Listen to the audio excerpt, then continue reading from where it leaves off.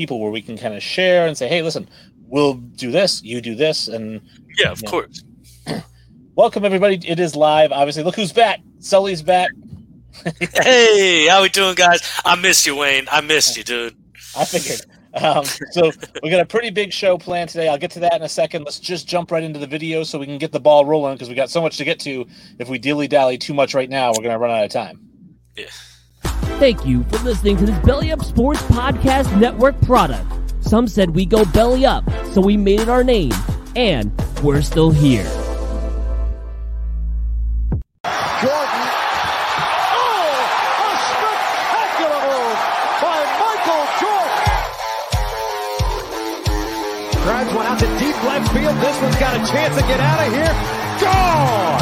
3-run Jimmy Jack first big league home run for Mike Trout. Pass is intercepted at the goal line by Malcolm Butler.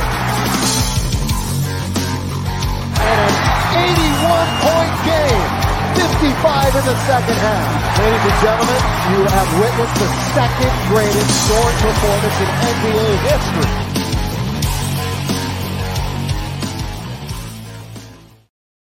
What's going on, everybody, and welcome back to the show after the nice intro there. Obviously, if you are watching us, you're probably watching us on Facebook Live, or you could be watching us on YouTube Live or Twitter. We are live on all three outlets. If you miss any part of the show and want to go back and rewatch or listen to it, we are available on iTunes, Spotify, Stitcher, and Amazon Music.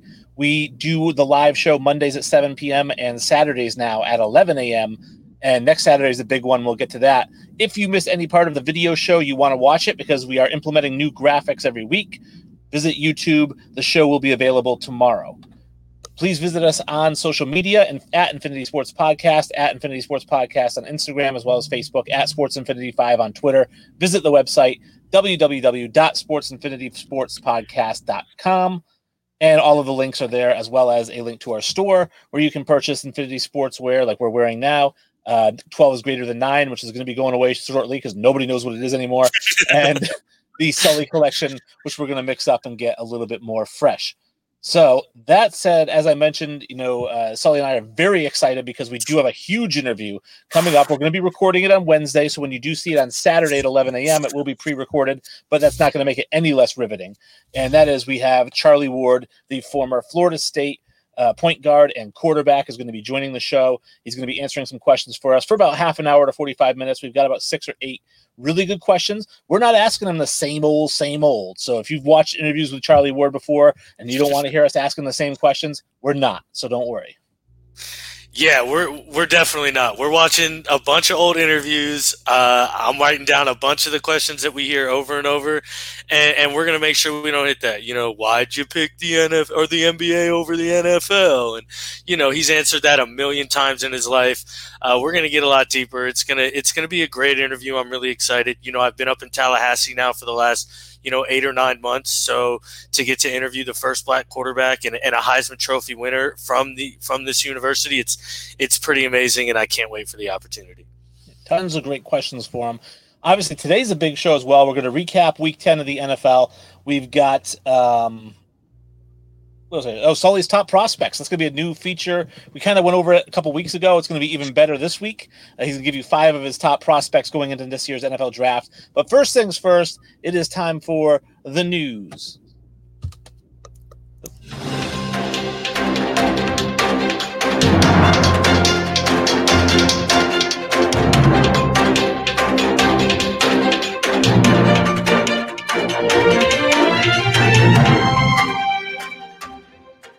The news is brought to you by Invader Coffee. Visit the website, invadercoffee.com. It is 100% organic, 100% air roasted. You get 100% money back guarantee if you don't like the coffee. It is 100% veteran owned. So definitely support the troops, support those who fight for our freedom, and buy some coffee from Invader Coffee because they're a great sponsor of ours. Enter the code BELLYUP, all one word. You get 15% off your entire order, no matter how much you buy. They even have apparel there. You want to get a T-shirt with the Grim Reaper that says, we fought for your freedom. I think they have those. Get one, 15% off. Coffee's good, too. I got my order. It's solid. Nice. I'm not a coffee guy at all, so I'm not the best judge of coffee, to be fair. But It was solid. I mean, I didn't spit it out, so you know what I mean. And for other coffees that I've had, it was very smooth. That's kind of the best thing I can say. Good, yeah, because I drink when I drink coffee, I drink Death Wish coffee, and it's pretty harsh, but lots of caffeine in it. So, well, caffeine levels, I'm not sure. That's why I drink it now. I just take little bits caffeine right before the gym, but I mean, it's smooth. I just do it black. It's good. Obviously, the first big news: Dustin Johnson is the Masters champion, 20 under par. It is the all-time Masters record, breaking Tiger Woods' 1997 record of 18 under par. I mean, Dustin Johnson was just a madman. 4 days. I mean, I think he had the 36-hole lead, the 54-hole lead, and then the 72-hole lead. So he just dominated from start to finish, kind of like Tiger in 97. Yeah, I mean, he's just cruising. The guy just couldn't miss a shot. He was on his game. It was impressive to watch. It really was. You know, on a weekend where, you know, you're not used to seeing the Masters, obviously in November. I mean, it was a bright, I think, good change of pace, and man, he was incredible to watch. That's such a great shot too. Yeah, for sure. Because my whole thing with Dustin Johnson is I don't understand why people don't like him. He hits the ball 350 yards. He's exciting to watch. I think it's because he doesn't have that charisma. He's a very, very stale interview and a very kind of stoic person. So I think that maybe there's that kind of, he's not exciting. Like Tiger's exciting. He pumps his fist. He gets fired up. Dustin is just very much bleh. But he plays lights out. I mean, he plays that way too, though. He plays very just kind of like, you know, very steady, and it's like the little engine that could. He just keeps on chugging. The guy, he stays very poised, and he even had a comment during his presser. He's like, you know, out there, when I get flustered, I know how to stay calm. He's like, out here, you know, I broke, and I'm pretty sure he broke down and cried a little bit, you know, obviously because that's a special moment. So congratulations to him. It was incredible. I mean, that was such a perfect display of golf, really, and for the Masters too. It was really well needed after this long break, you know, from COVID. It did cost me a little bit in our pool at work because I had Bryson DeChambeau, who completely crapped the bed after dominating the U.S. Open. He just did nothing at the Masters. Yeah, I mean, I don't know if his game really suited the Masters course. Well, the Masters has always suited long hitters. You know?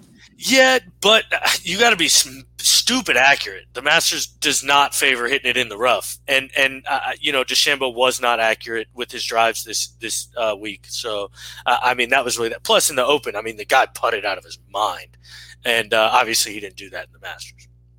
Yeah.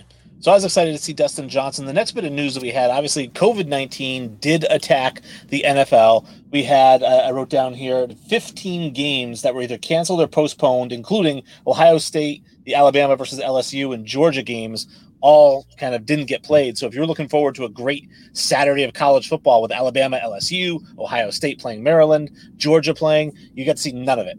There were some good games, but obviously COVID is really, you know, taking its toll on everybody.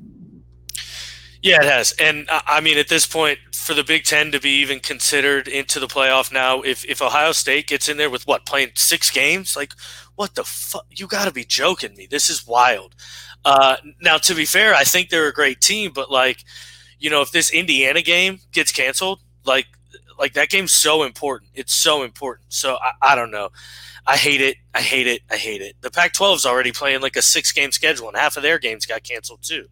So it's so frustrating to watch. It's so frustrating. Now, I'm intrigued to see Notre Dame. They're at number 2 right now. If they get to the national championship game, seeing if they get handed something. Because they have before, and they played against Alabama and just got totally rough. They won't make it out of whoever they play in the playoff. They're going to get mollywopped by whoever they play. Ian Brooks is not a good quarterback. He played the game of his life, and they had to go to double overtime to beat Clemson with a true freshman quarterback. And Travis Etienne had to fumble a ball that he never has fumbled in his career. Like, so much fluky shit had to happen for Notre Dame to win. I just don't see – I don't know. I would never expect them to beat any of these teams. Well, a game that did get played was the Michigan-Wisconsin game, and Wisconsin absolutely pounded Michigan 49-11. It wasn't even a contest. Michigan falls to 1-3. I mean, I don't know. Jim Harbaugh has got to be – how is he still even there? I truly can't figure out how he's still the coach at this point. It blows my mind. I don't know what – he's got to have an insane buyout or something. I don't know the contract issues or the contract he's even under and how much they would owe him if they fired him at this point. But that's got to be the only hinge because the guy can't coach. I mean, that team can't win a lick, and they have decent talent. I mean, Kwity Paye is a great edge rusher, like insanely good. They have talent, and it's just I don't understand what's happening. I don't know, and I don't think he's that great of a recruiter because I think he's losing a lot of these kids to Ohio State, which never happened before. Usually maybe they would all go to Michigan or it split, and then there was just a power shift when Urban Meyer went to Ohio State. I think that's when it shifted. And he just – because Urban Meyer might be one of the best recruiters in college football. And history. Yeah. Yeah. Yeah. And so he goes to Ohio State. All those Michigan recruits now go to Ohio State, and Michigan's left with some, Slim Pickens and some guys. Well, also Ohio State has been a prevalent program, and Michigan hasn't. That always hurts. And when you're in that, North territory right there, there's only so many great kids, and they're going to pick the relevant program. They're not going to pick a Michigan. So I don't understand how he's still there. I don't understand how he's getting talks for pro jobs at this point. I don't know. I mean, he's going to get a job, but I wouldn't hire the guy. I'll tell you that much. Like, if I'm the Jets, I hear rumor about the Jets, there's no fucking way I touch Jim Harbaugh. Well, and that was my question for you. So I had said on a Facebook post, I had thrown it out there. I said, Jim Harbaugh, I said, how many college coaches fail their way to the NFL? Like, none of them. I mean, you can say, Pete Carroll kind of failed in the NFL, went to college, won a national championship, then went to the NFL. But guys don't go, 2-8 or 2-7 and then go to the NFL as a head coach the next year. It just doesn't happen. The only exception, and somebody brought this up, Cliff Kingsbury was 35-40 as a head coach at Texas Tech, and he got a head coaching job at Arizona. Yeah, but his last year, wasn't he 5-7? Oh, was he? Okay. I thought his last year he had done really well, but also he's like a quarterback guru and an offensive genius, where Jim Harbaugh, I don't know if he is that. Like I don't know. I wouldn't trust Jim Harbaugh with Trevor Lawrence's future. I'll tell you that much. No, I wouldn't. If I was a head coach, a general manager anywhere, I wouldn't take Jim Harbaugh as a head coach. No. I don't know about anywhere, but he could be an assistant. I mean, I'd take him as an assistant, see how he does, and then maybe promote him, but I wouldn't bring him in as a head coach right away.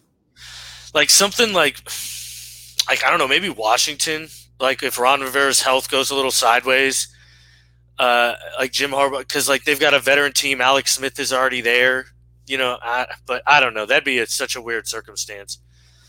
Another game that was played was the Florida Gators, who won, was it 63-35 or something like that? Trask had 356 yards passing, 6 touchdowns. And the reason I brought this up is because on the season, he's averaging 350 yards per game. He's got 28 touchdowns to 3 interceptions and a 197 passer rating. So my question is, going into the season, we talked about who's that quarterback that's going to climb up. I mean, has he found his way into the first round? I know Manauer said something stupid as him being the number 1 overall pick, which is never going to happen. But never. Has he found a way in maybe the top 10, top 15? Where do you see him kind of falling out? I don't think he's gone that way because Zach Wilson out of BYU is also playing out of his mind, and he's probably snuck his way into that 3rd or 4th quarterback, and they'll probably all go, those top 4 will probably all go top 15. Kyle Trask and Mac Jones have worked, I think, their way up. I like Kyle Trask a lot more. I think he has the body of an NFL player. The only issue I think a lot of teams are going to have is he's a pure pocket player. He's a pure pocket passer. That's where he does his best work. And that's kind of dying in today's game. But I would take him in the first round. I like him a lot as a player. I had him ranked as my 5th best quarterback going into the year. And he hasn't lost that. And unfortunately, Zach Wilson has jumped and everybody's playing well ahead of him. So he's staying at 5, but I think he gets into the first round for sure. Well, I mean, we talk about, you said maybe the bottom of the first round, but I look at it as who at the bottom of the first round is going to be quarterback desperate. I mean, it's more teams jumping into that range. Okay. Like the 28, 29, 30. That's where teams jump up usually and grab a quarterback if they didn't grab one right away. So probably something like that. Or, a team like New Orleans, you never know. I know we think their future's in Jameis, but we'll see here for these next couple games, how that's going to play out. And then obviously they may go Taysom Hill, but that's a whole rabbit hole. Yeah, so Ben Grant chimes in. Ben actually co-hosted the show with me earlier, and he'd said the game is shifting towards player coaches, and Harbaugh certainly is not that. That's true. I agree. he's definitely a hardo and very difficult, I think. So I would find the next brightest offensive mind who can really mold a quarterback if I'm the Jets, and that's who I bring in.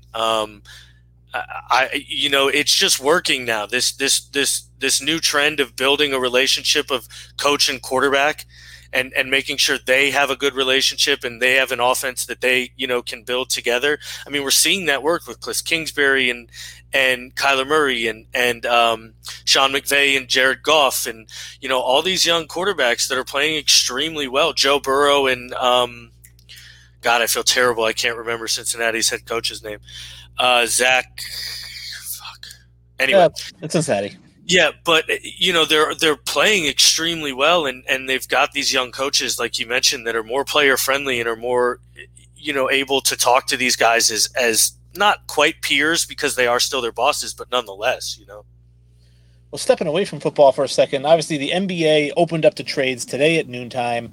One of the rumors out there, it's been out there for a few weeks now, but it seems like it's getting closer. Everybody's talking about it, is James Harden to the Nets. And the purported trade on this one is that the Nets would get James Harden. The Rockets would get Spencer Dinwiddie, Jarrett Allen, Chris LeVert, Torian Price, or some sort of combination of those, maybe a first-round pick and whatnot. And I don't know. I looking at it, I understand. I don't like it for the Nets, though, because James Harden is a ball-dominant player, so is Kyrie Irving. KD's not, so it's fine. He can play off the ball. But I don't like the idea of two ball-dominant players, which you saw in Houston didn't work because Russell Westbrook is also a ball-dominant player. Yeah, but Russell Westbrook can't shoot, and Kyrie Irving and Kevin Durant can.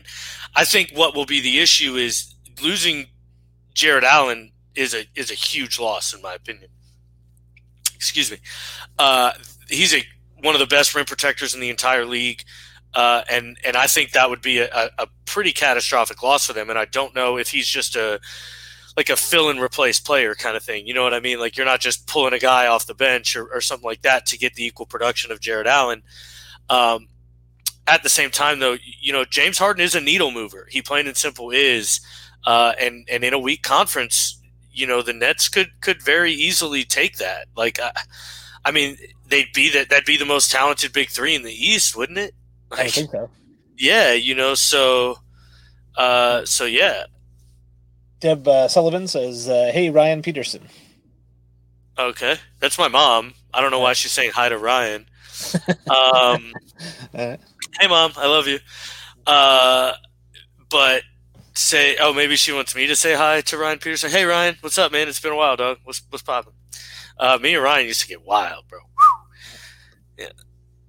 All right, so a trade that did happen, I didn't have the graphic for it because it happened after I got everything set up, is the Phoenix Suns have agreed in principle basically to get Chris Paul for a bunch of players, Ricky Rubio and some other guys, but you're going to have that big three in the West of Chris Paul, DeAndre Ayton, Devin Booker.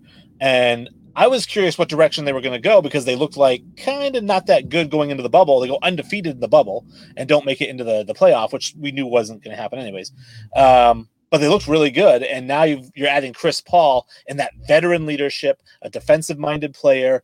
I think this is a humongous ad for Phoenix, who I think actually this addition could put them in the top 4 in the West. Don't forget Mikal Bridges, too. I mean, he was the one who was really balling out during that 8-0 run, and I think like the true kind of come-out player of that team during that run where they went 8-0, but I mean, they're dangerous. They look good, man. I mean, just imagine Chris Paul running the floor with Devin Booker on the wing and then the athletic. And, I mean, everybody knows DeAndre Ayton is such a gifted scorer on the inside. I mean, that's going to be a scary team. Like I mentioned, Mikal Bridges can really stretch the floor, and he's an incredible four. I would agree. I mean, I think Golden State's going to be obviously much, much, much better, and they're going to elevate themselves right into that top conversation also. And then, LA, obviously, both LA teams. I mean, it's going to be a packed West. I'm excited. If James Harden moves, that plummets the Rockets, and maybe the Suns just kind of take the Rockets' position at the top of the West there. Well, you mentioned the LA teams, and obviously the Lakers did make a trade with the Oklahoma City Thunder. They basically traded for Dennis Schroeder. The deal was basically the Lakers get Dennis Schroeder, the Thunder get Danny Green, and the 28th overall pick, which is this year. And I think this is a wonderful trade for the Lakers. Danny Green, obviously, a lot of Lakers fans fell out of love with him with his brick fest in the playoffs. But Schroeder coming into the league was very much compared to Rajon Rondo. And they're saying that Rondo's opting out. He's going to get bigger money somewhere else. You're basically replacing Rondo with a younger, more athletic, and I should say better scoring version of Rondo, because Schroeder averaged 18 points per game this year. Yeah, he'll need to develop a three-point shot because he's pretty bad there. But yeah, I agree. I mean, it's spot on. He's essentially just a younger Rondo who's a better slasher and scorer for sure. And I think it's a great addition. I really, really like it. I'm really excited. That's huge. And the loss of Danny Green isn't that big. I mean, the poor guy. All of a sudden he's a villain. But I mean, he was an expendable player, and I think we got the better end of the deal. So I think so too. Jeff Herrera says, "Looking good, Sully. I love this." Appreciate you, Jeff, man. I appreciate it. You're looking good too, man. Keep winning those tournaments, dog. That is all I had for news, which means that it is time for Sully's top prospects. We got 5 picks that we're going to kind of go in order here. Sully's going to talk a little about each one. The first one I have listed here for you is Jalen Waddle, right? So, I mean, tell me a little bit about this guy, or was it Waddle? Jalen Waddle. The first thing I'm going to say is fast. Elite speed. He makes Henry Ruggs look slow. Let's put it that way. He was the deep threat for Alabama. Even when Henry Ruggs was there, he got the more target shares of the deep passes. And it's not just his speed. He is insanely quick as well.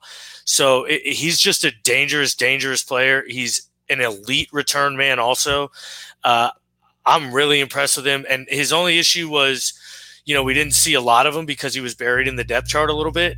But obviously this year, he has just shown us a whole nother level.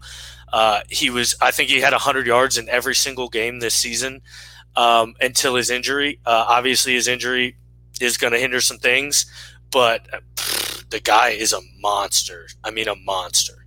Now, at 5'10", 183, I know we brought this up, I think, when Ruggs was coming into the draft, but is he like a Deshaun Jackson type? Kind of. I mean, he's going to play predominantly out of the slot. I would assume so. I don't know if I love him on the outside, but at the same, because I mean, if you're able to get your hands on him at 5'10", 183, you're gonna do some issues. The only problem is he's so crazy. Like, he's Tyreek Hill, quick and fast. Like, no lie. Like, I don't like to use Tyreek Hill as a comparison, unfortunately, because then people get really overblown and excited. But I'm telling you, that's the kind of like jittery quick and then explosive speed he has. I'm not lying when I say he'll probably run faster in everything than Henry Ruggs did. And Henry Ruggs was an insane speed guy. So I would expect him to be off the board really quick. He took 2 out of the snaps this year. He's only taken 293 snaps this year, unfortunately, because of the injury. 264 were out of the slot. So, I mean, that's where he's going to make his living in the NFL. Well, from a 5'10" wide receiver to a 6'2" cornerback, what can you tell us, and keeping it in Tuscaloosa, what can you tell us about Patrick Surtain? I mean, the guy's just big and physical and mean. And, I didn't have him this high coming into the season. I had Caleb Farley ahead of him. Granted, I didn't love this cornerback class coming into it.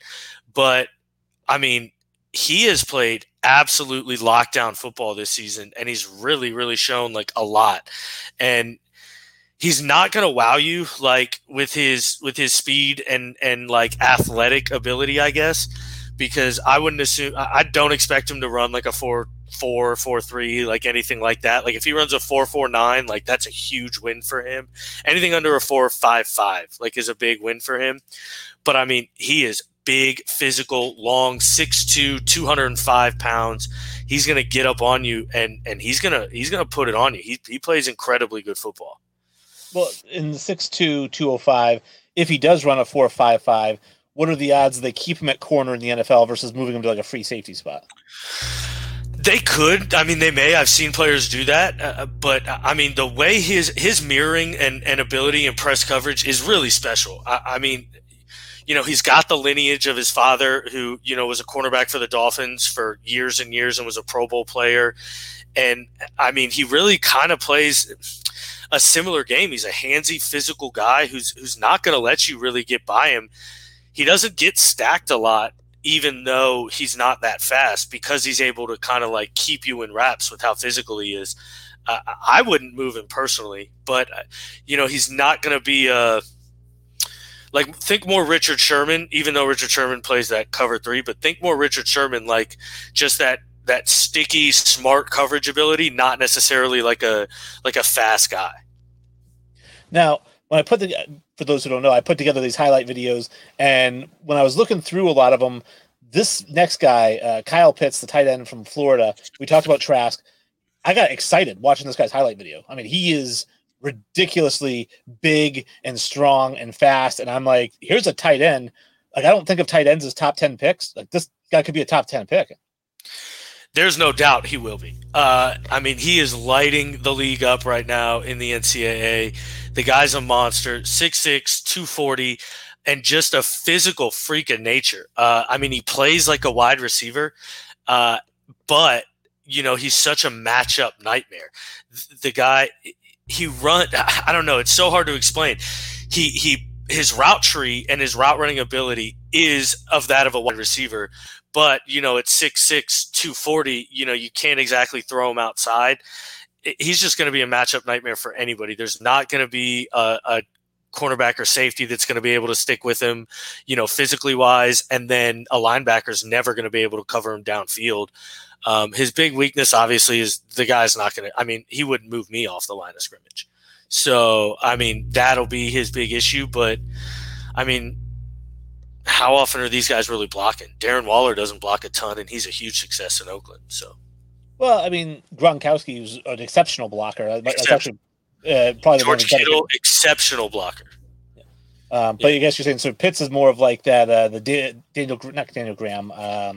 Jimmy Graham kind of more. Yes, for sure. Jimmy Graham.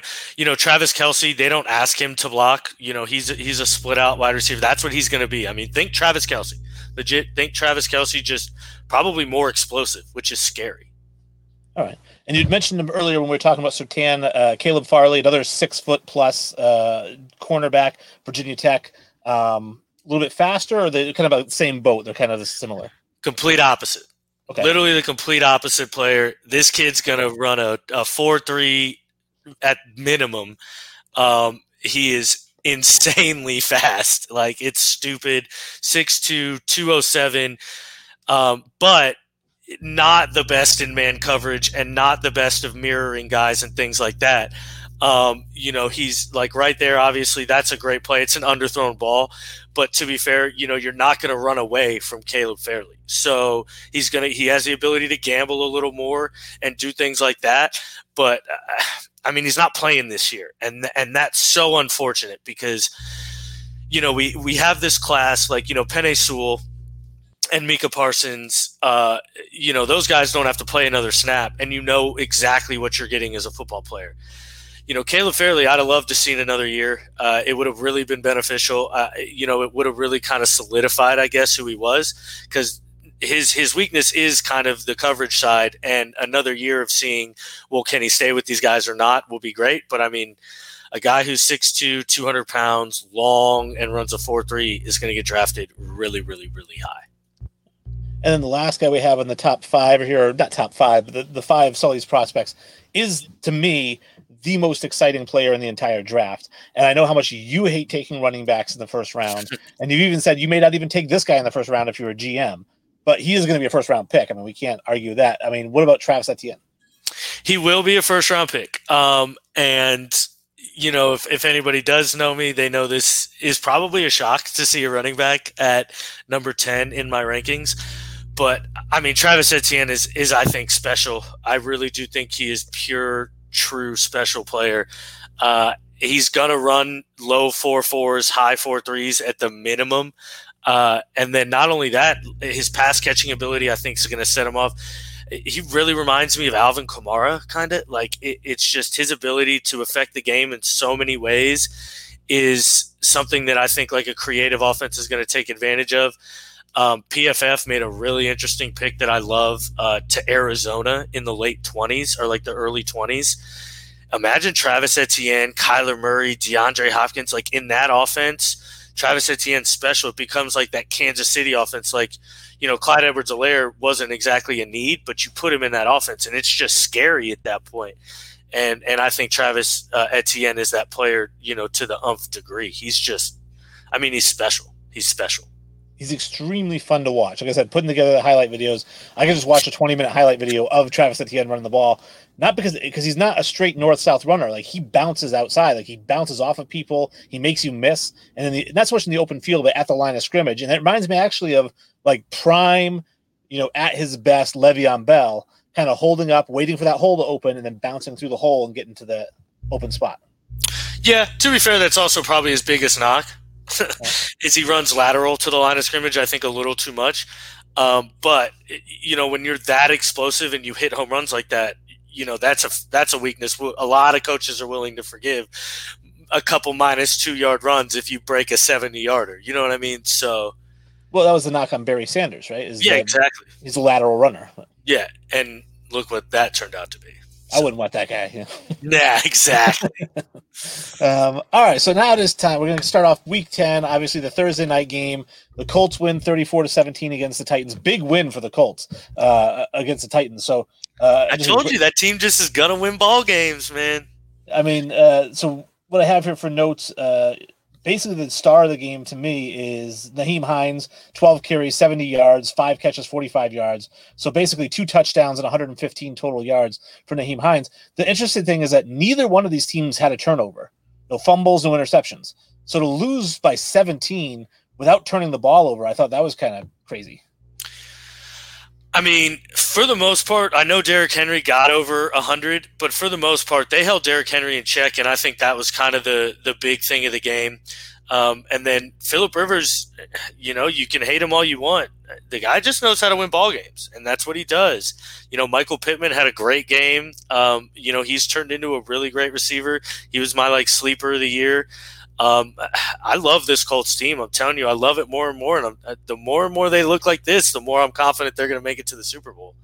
They're 6-3 now. The Titans are also 6-3. I don't know if the Colts are going to make it to the Super Bowl just because, like you said, these are games, the 34-17 games, the games are going to win because their defense is full of ball hawks. So they get people, tackle them. Even if they don't get a turnover, they're not going to let you get in the end zone. But I just feel like them playing a team like the Chiefs is a lot different than playing like the Titans. No, I agree. And, don't get me wrong. A lot would have to happen for them to beat a team like the Chiefs. I don't think they're on the same level as the Chiefs, anything like that. But things happen. And guys have bad games and guys have great games. And, I just think that's a fluky kind of team that if everything happens right, they have the model of a team to make it. A game that was actually delayed 26 minutes was the Browns and the Texans. Should have been the whole fucking game. I was going to say, yeah, you waited for a 10-7 game, so you watch for 60 minutes and you get just a pile of crap. Baker Mayfield, 132 yards, 0 touchdowns. Nick Chubb has 126 yards and Kareem Hunt has 104 yards, so you get basically 230 yards out of your 2 running backs, which that's how Cleveland plays. That's what they're going to do. They just ground and pound. And I've seen a lot of reports coming out that Mayfield is overrated. Is this really your number 1 overall pick? But I like Baker Mayfield. I like his skill set. If you've got 2 running backs who can put up 100 yards a game, why would you throw it 30 times for 300 yards? If you win me football games, I don't care how you win them. Truly, I really don't. The issue is there's going to be a point where he's going to have to win them a football game, and can he do that? And truthfully, I'm not sure if he's there yet. I was Baker Mayfield's biggest fan. I love him to death. I love the attitude. I love the charisma. But he needs to show a little more in the NFL, I think. The big talking point of this game is Nick Chubb going out of bounds at the 2-yard line with no time left. He had a clear walk into the end zone, and he goes out of bounds because then they can just kneel it and end the game.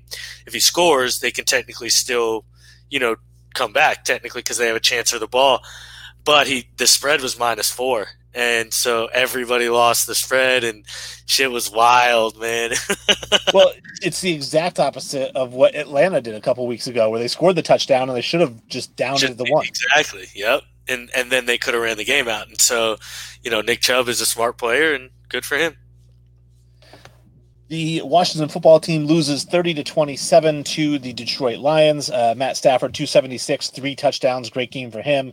DeAndre Swift, 81 yards rushing, 68 yards receiving. I'm a big DeAndre Swift fan. The child beater does nothing, so I'm not even going to bring up his stats. The big talk, really, I thought, was Alex Smith getting his first start in 2 years. And playing well. I think he had over 350 yards, right? He played extremely well. No touchdowns, but I don't think he had an interception either. And, if you're going to get a start, you should do it against the Lions. Dead serious, no joke. I think I could start for their defensive line. They're just so – I don't think they had a single pressure all game. They're bad. But, yeah, it was a weird, fluky win. Chase Young had a stupid penalty with 10 seconds left. Where he hits Matt Stafford late, and so it gets him into field goal range and, kind of stole Alex Smith's comeback away from him. It was 390 yards passing, which for a guy who has traditionally been labeled as the game manager, he's like the poster boy for game managers, to put up almost 400 yards passing is pretty impressive. Yeah, but no touchdowns. Yeah, I guess. Yeah. Antonio Gibson balling over there, man. Yeah, he had 2 touchdowns because I know he's on your fantasy team, right? Yeah, of course. Yeah, he's the man. I love that guy, dude. Speaking of fantasy running backs, who had a great game? Ronald Jones III had 23 carries for 192 yards, courtesy of a 98-yard touchdown run. This was just my game. What's that? It cost me my game.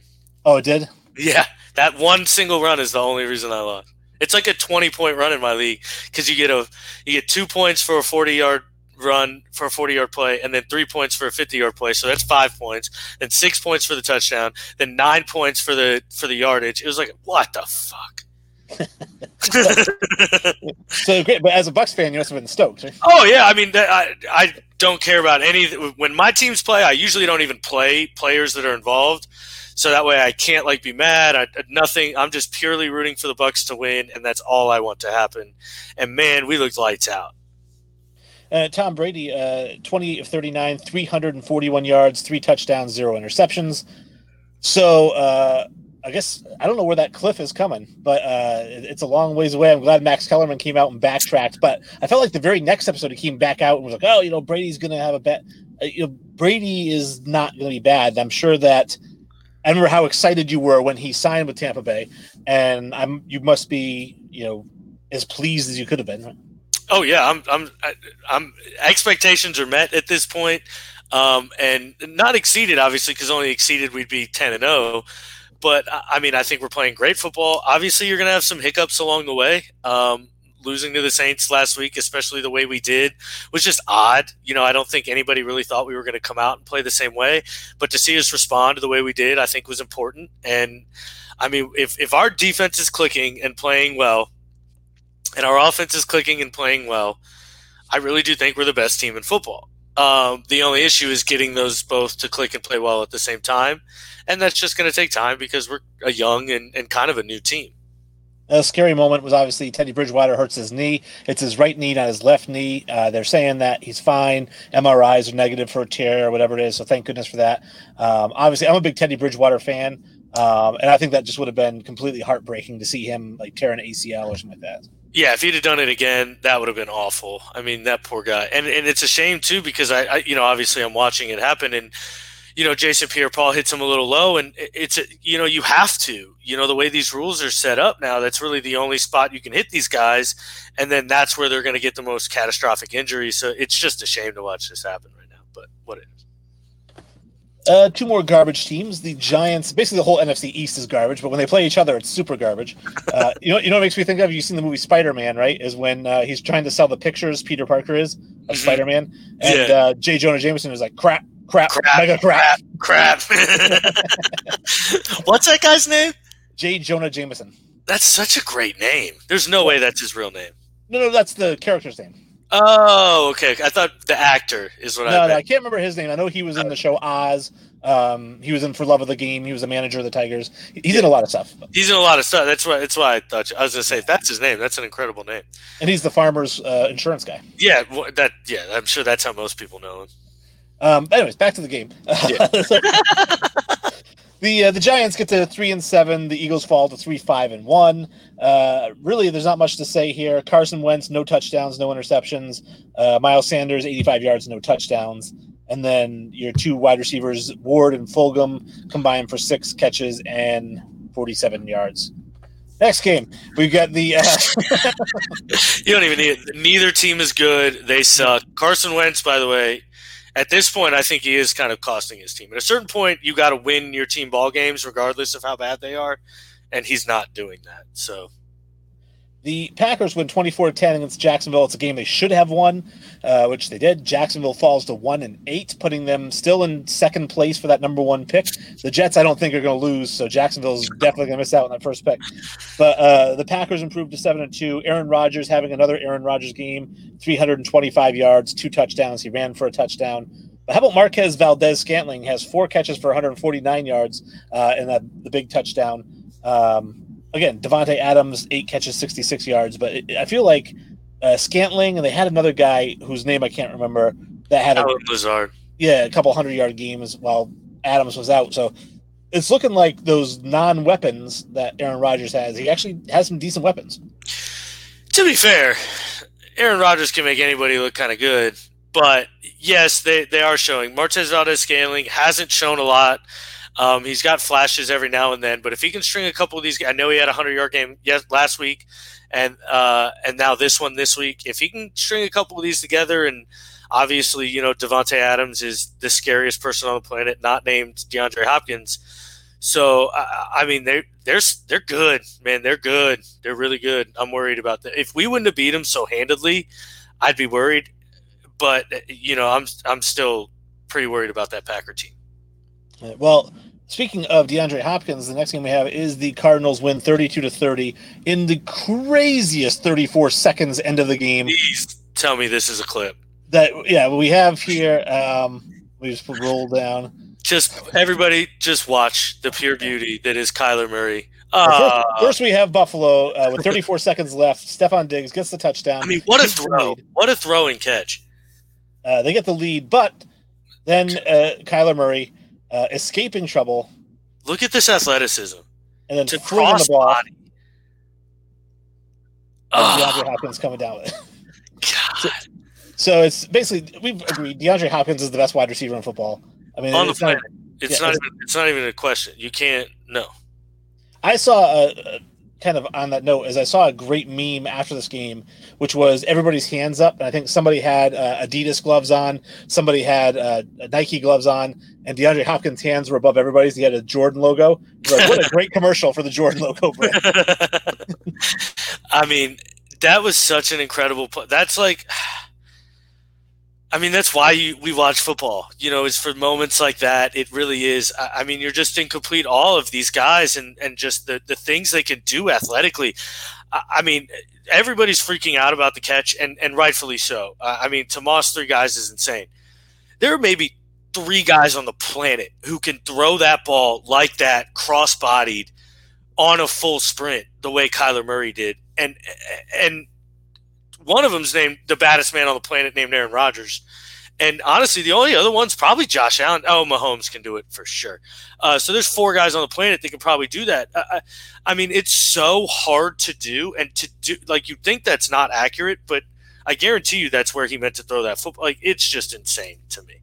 Well, like you say, I mean, he's right-handed, he's rolling left, and just to throw the ball with that much zip on it, which, by the way, going back to the Tampa Bay game, I wanted to bring up some highlights of Brady grossly overthrowing receivers on the deep ball. And we talked about this when he went to Tampa, and I said that was his one knock in New England, is he cannot throw the deep ball to save his life.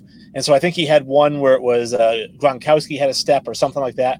And I mean, guys wide open, and Brady's overthrown him by 12 yards. And I laughed. My wife goes, "What's so funny?" I said, "Watching Tom Brady try to throw it deep. It's just, from 5 to 10 yards, he is as accurate as anybody in the game.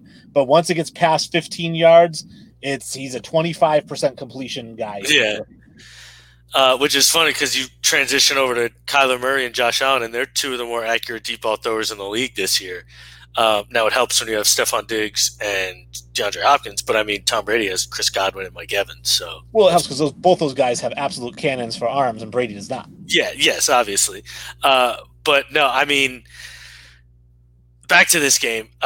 Josh Allen's a freak. To do what he did in the last minute of the game and drive them back, and then that throw to Stephon Diggs is gonna, nobody will remember it. But I mean, God, that's such an incredible throw. And I mean, I'm a huge Josh Allen fan, and just to see his growth this year is incredible. And then to come back and Kyler Murray to do it, I mean, oh man, that was such an incredible game. That right there is worth it. I'd watch 3 straight Jets games just to watch that game. I love watching Kyler Murray in general. I think he's just extremely exciting to watch. But we go from the Bills, who are 7-3, they're atop the AFC East. So the team chasing them, the Dolphins go to 6-3 with their win over the Chargers, 29-21.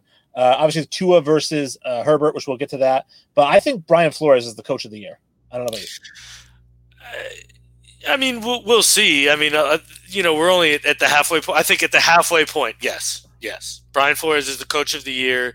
What they're doing in Miami is incredible. A lot of teams, and I think just sold them off as kind of, tanking and doing things like that. And, this is a very well-built, well-coached team. That defense it plays to its strengths. You know what I mean? They're going to play man coverage, and they're going to blitz you, and they're going to force you to make quick decisions and quick throws, and they're going to count on their 2 all-pro corners to lock you down for at least 2 seconds, which they can do.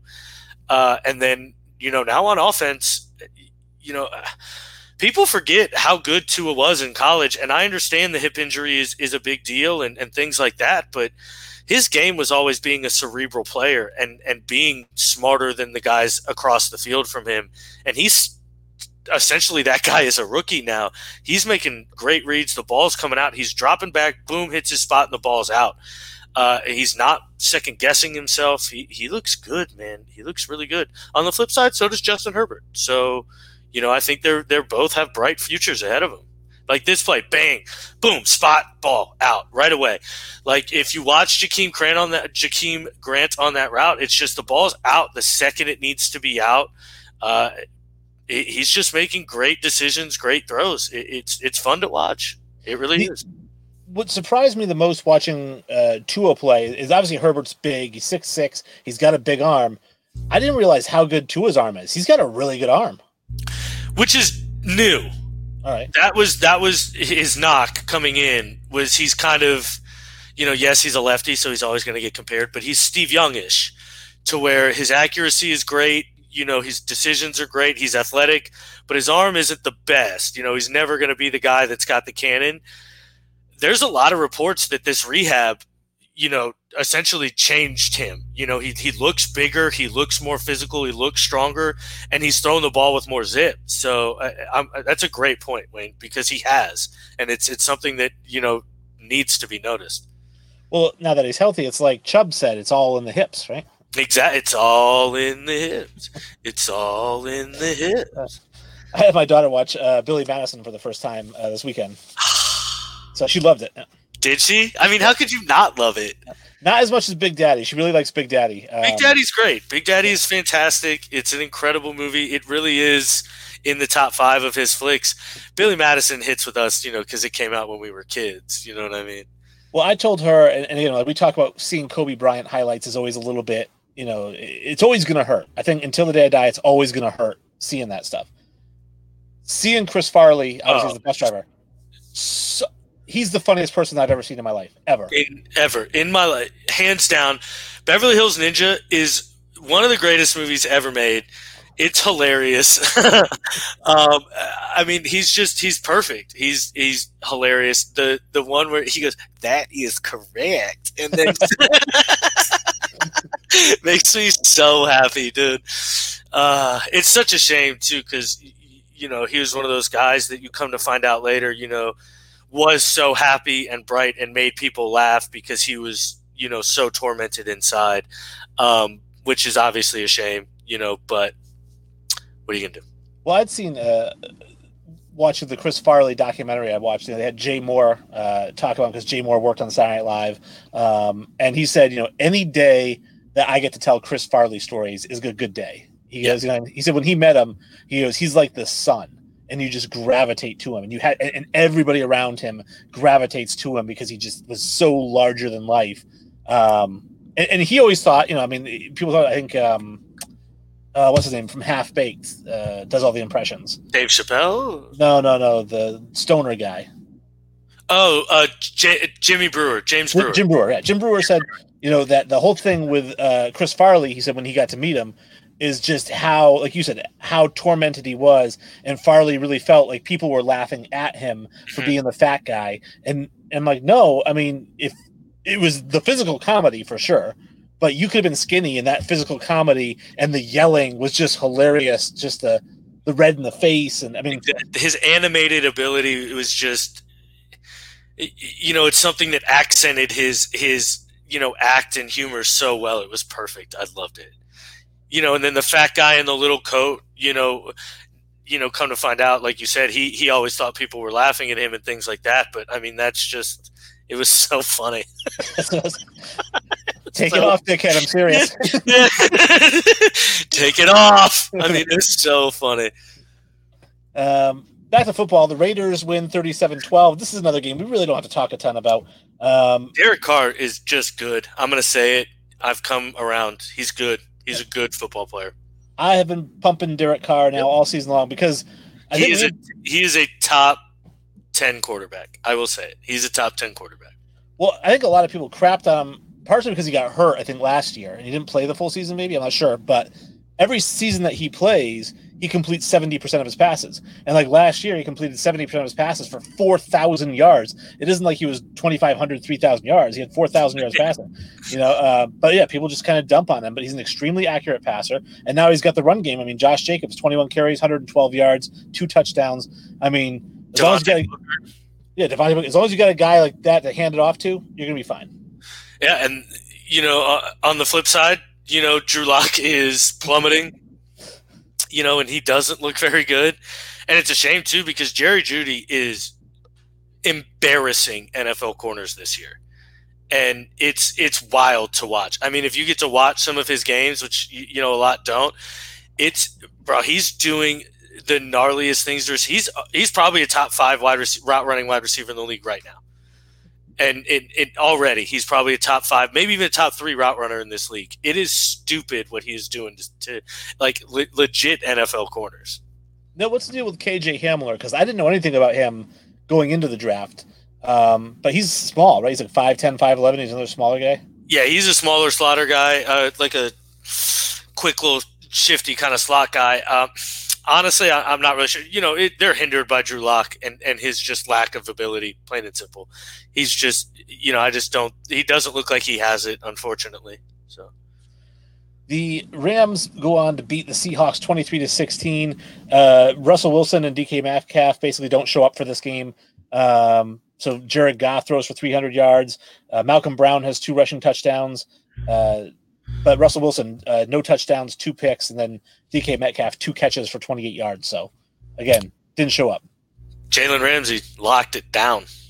He does that once every 4 games, right? He'll talk about it all 4 games, but once every 4 games, he'll locks me down. He's the type of player that gets, real hype.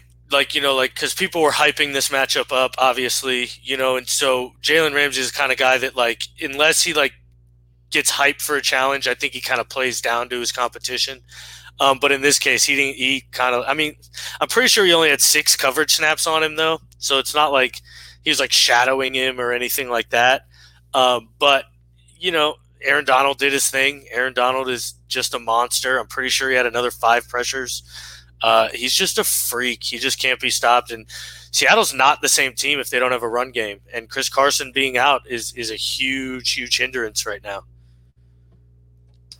The Steelers 36-10 over the Bengals. This was a bad pick by me when we did our picks, me and Jesse, because I said take the Bengals in the money line. I really thought this was going to be the end of the Steelers streak. The Bengals have been playing so good. They barely lost the week before. They dropped to 2-6-1. Joe Burrow, 2 touchdowns, 3 picks. Oh, no, sorry, 213 yards, 1 touchdown, no picks. 21 of 40 passing. For me, I have to bring it up every Bengals game. I T. know. Higgins, 115 and a touchdown. And a fumble. What's that? And a fumble. Yep. All right. Well, I'll still take it. It was an important fumble, too. Well, I mean, they lost by 26. So It was more like he was about to score and fumbled. Gotcha. Yeah, but still, like, so any score is a big one. But yeah, you lose by 26. They're not important. I hear you. I did pick up Deontay Johnson and Claypool, both of them, for my DraftKings for work. I ended up winning the DraftKings, and did it on the advice of, shout out to Belly Up Sports. They have Belly Up Fantasy Sports MD. I was reading their picks for who you should pick for DraftKings, and I took their advice. I took both those guys, and I was like, yeah. So I gave them a shout out afterwards. I'm like, hey, I won $28. Nice. That's awesome. Yeah. Deontay Johnson was one of my breakout receivers this year. And I mean, if he can stay healthy, the guy's a stud. He's on every one of my fantasy teams right now. But yeah, he was a great DraftKings play last week. Pretty much anybody against the Bengals is going to be a great DraftKings play. But yeah, I mean, the Bengals are just outmatched. They couldn't handle the pass rush. And, that's really kind of was the story of the game. I think TJ Watt had 2 sacks. So, I mean, Pittsburgh's good. Well, the Saints are the other team in the NFC South. They beat the 49ers, which they should have done. The big story, Drew Brees, several cracked ribs, comes out of the game. Jameis Winston. Lung, too. A collapsed lung, wow. Yeah. So Jameis Winston gets into the game. Brandon was so excited to see what Jameis Winston could do. Brandon from Triple Shot Sports is a huge Jameis Winston fan, has actually gone on the record to say the Saints would be better with Jameis Winston than they would be with Drew Brees. Looking at their stats. To say Jameis Winston's a top 10 quarterback. That's true. And I will say this about this game is they both had the same teammates and the same guys playing against them on defense. Drew Brees was 8 of 13 with a touchdown. Jameis Winston, 6 of 10, no touchdowns. I mean, we'll see how he does going forward, but, I don't know. I don't buy it. I don't love it, really, because I think you got to change a lot of what the offense does. So Drew Brees is, this, which I don't know if Jameis Winston can do a lot. He's a systematic quarterback. It's get the ball out quickly, let your playmakers do their thing, and then move on to the next play. You just keep that moving, keep that rolling. It's like a wheel on a fucking cog. You know what I mean? It just rolls. Jameis, on the other hand, likes to take his shots, likes to create his own things, likes to go downfield, do a lot of stuff like that. So he's not really the same style of quarterback. Like, that's why Teddy Bridgewater worked really well, I think, in the stay of Drew Brees, because that's the kind of player he is. Just check down, make the right decision, kind of just keep the cog going. So we'll see how it plays out. I don't have the biggest faith in Jameis. I had faith with him for 5 years in Tampa, and he never showed me anything. So it's hard to keep faith for the guy now. What I'm excited about with Jameis Winston is Michael Thomas calls himself, can't guard me or whatever it is, right? He had 100 and whatever catches last year. But he's a dink and dunk receiver. He goes perfectly with Drew Brees. Now you've got Jameis in there, like you said, likes to throw the deep ball. So I think we're going to see some more deep patterns from Michael Thomas. How is Michael Thomas going to do with the deep ball? Not well. You're not going to see more deep patterns from Michael Thomas. I promise you that. Michael Thomas will not run a route beyond 15 yards the entire year. All right. Because he claims he's the best receiver in football. So if you're the best receiver, you got to be able to go deep. You would think so. And I was very excited. The last game I have up here is the New England Patriots. Shocked the world. They beat the Ravens 23-17. Obviously, the big news here, Cam Newton, 13 of 17, manages the game perfectly. 1 touchdown. He rushes for a touchdown. Damian Harris, 22 carries for 121. I don't think Sony Michel's getting his starting job back. He won't. Nope. There's no way he gets it. No. I mean, Damian Harris was I think a pick to kind of cement and take this over. Rex Burkhead doing his thug dizzle, man. That's all that guy does is score weird ass touchdowns. But yeah, I mean, I don't think he gets the job back either. I think Damian Harris is the more talented runner. I think he's proven that. I think he's the more versatile runner too. I think he can do more things than Sony Michel can. So I would stick with what they got working right now. I think it works. You don't got to pay Sony Michel anything. Get him, cut him, bye. See. I showed the highlight. I didn't set up the highlight. I felt it as soon as I hit play. I was like, oh, I didn't set this up. Jacoby Myers throws a touchdown pass. Apparently, they mentioned it 18 times afterwards that he was a star high school quarterback and that he actually got recruited to NC State as a quarterback. And they said, oh, Bill Belichick knows this kind of stuff. You know, he knows how to use these guys. Because like Julian Edelman, but I'm like, at least Edelman was a quarterback all through college. You know, every high school player was essentially a star quarterback. You know what I mean? And then they get moved around or shit like that. Like the best player, it's like just throw him at quarterback, he'll fucking do good. So let's back off on that one. Bill Belichick knowing shit. How about that Lamar Jackson though? Man, that guy sucks. 250, 2-1, 11 carries, 55 yards. The thing about Lamar Jackson, and just to give people a little bit of a tease, like I said, we're going to have Charlie Ward on here Saturday. And one of the questions we do plan to ask him, and you're going to have to tune in to see the answer because we don't know what it is yet, is basically Charlie Ward, he was a big fan of Doug Williams. That's his favorite player of all time. And he wore number 17 because of Doug Williams. Now, we all know Doug Williams, first black quarterback to win a Super Bowl. And that was very big to Charlie Ward, first black quarterback in Florida State history. You know, so our question for Charlie Ward is, does the use of players like Lamar Jackson set back the narrative of black quarterbacks? Because the old adage was that they're great athletes, but they don't have the mental capacity to be quarterbacks. And that's why you didn't see them.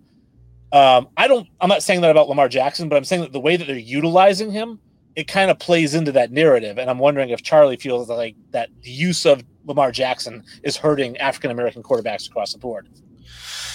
I'm interested to see his answer. You know, obviously the flip side of that coin is a guy like Patrick Mahomes, you know, who is, you know, obviously lighting the league on fire and doing Russell Wilson, you know, and doing things we've never seen at the quarterback position, you know, and obviously able to handle it. So, but I agree, you know, I don't know if it's just that Lamar is a special case or what it is, but I you know, they are holding back half of their offense essentially.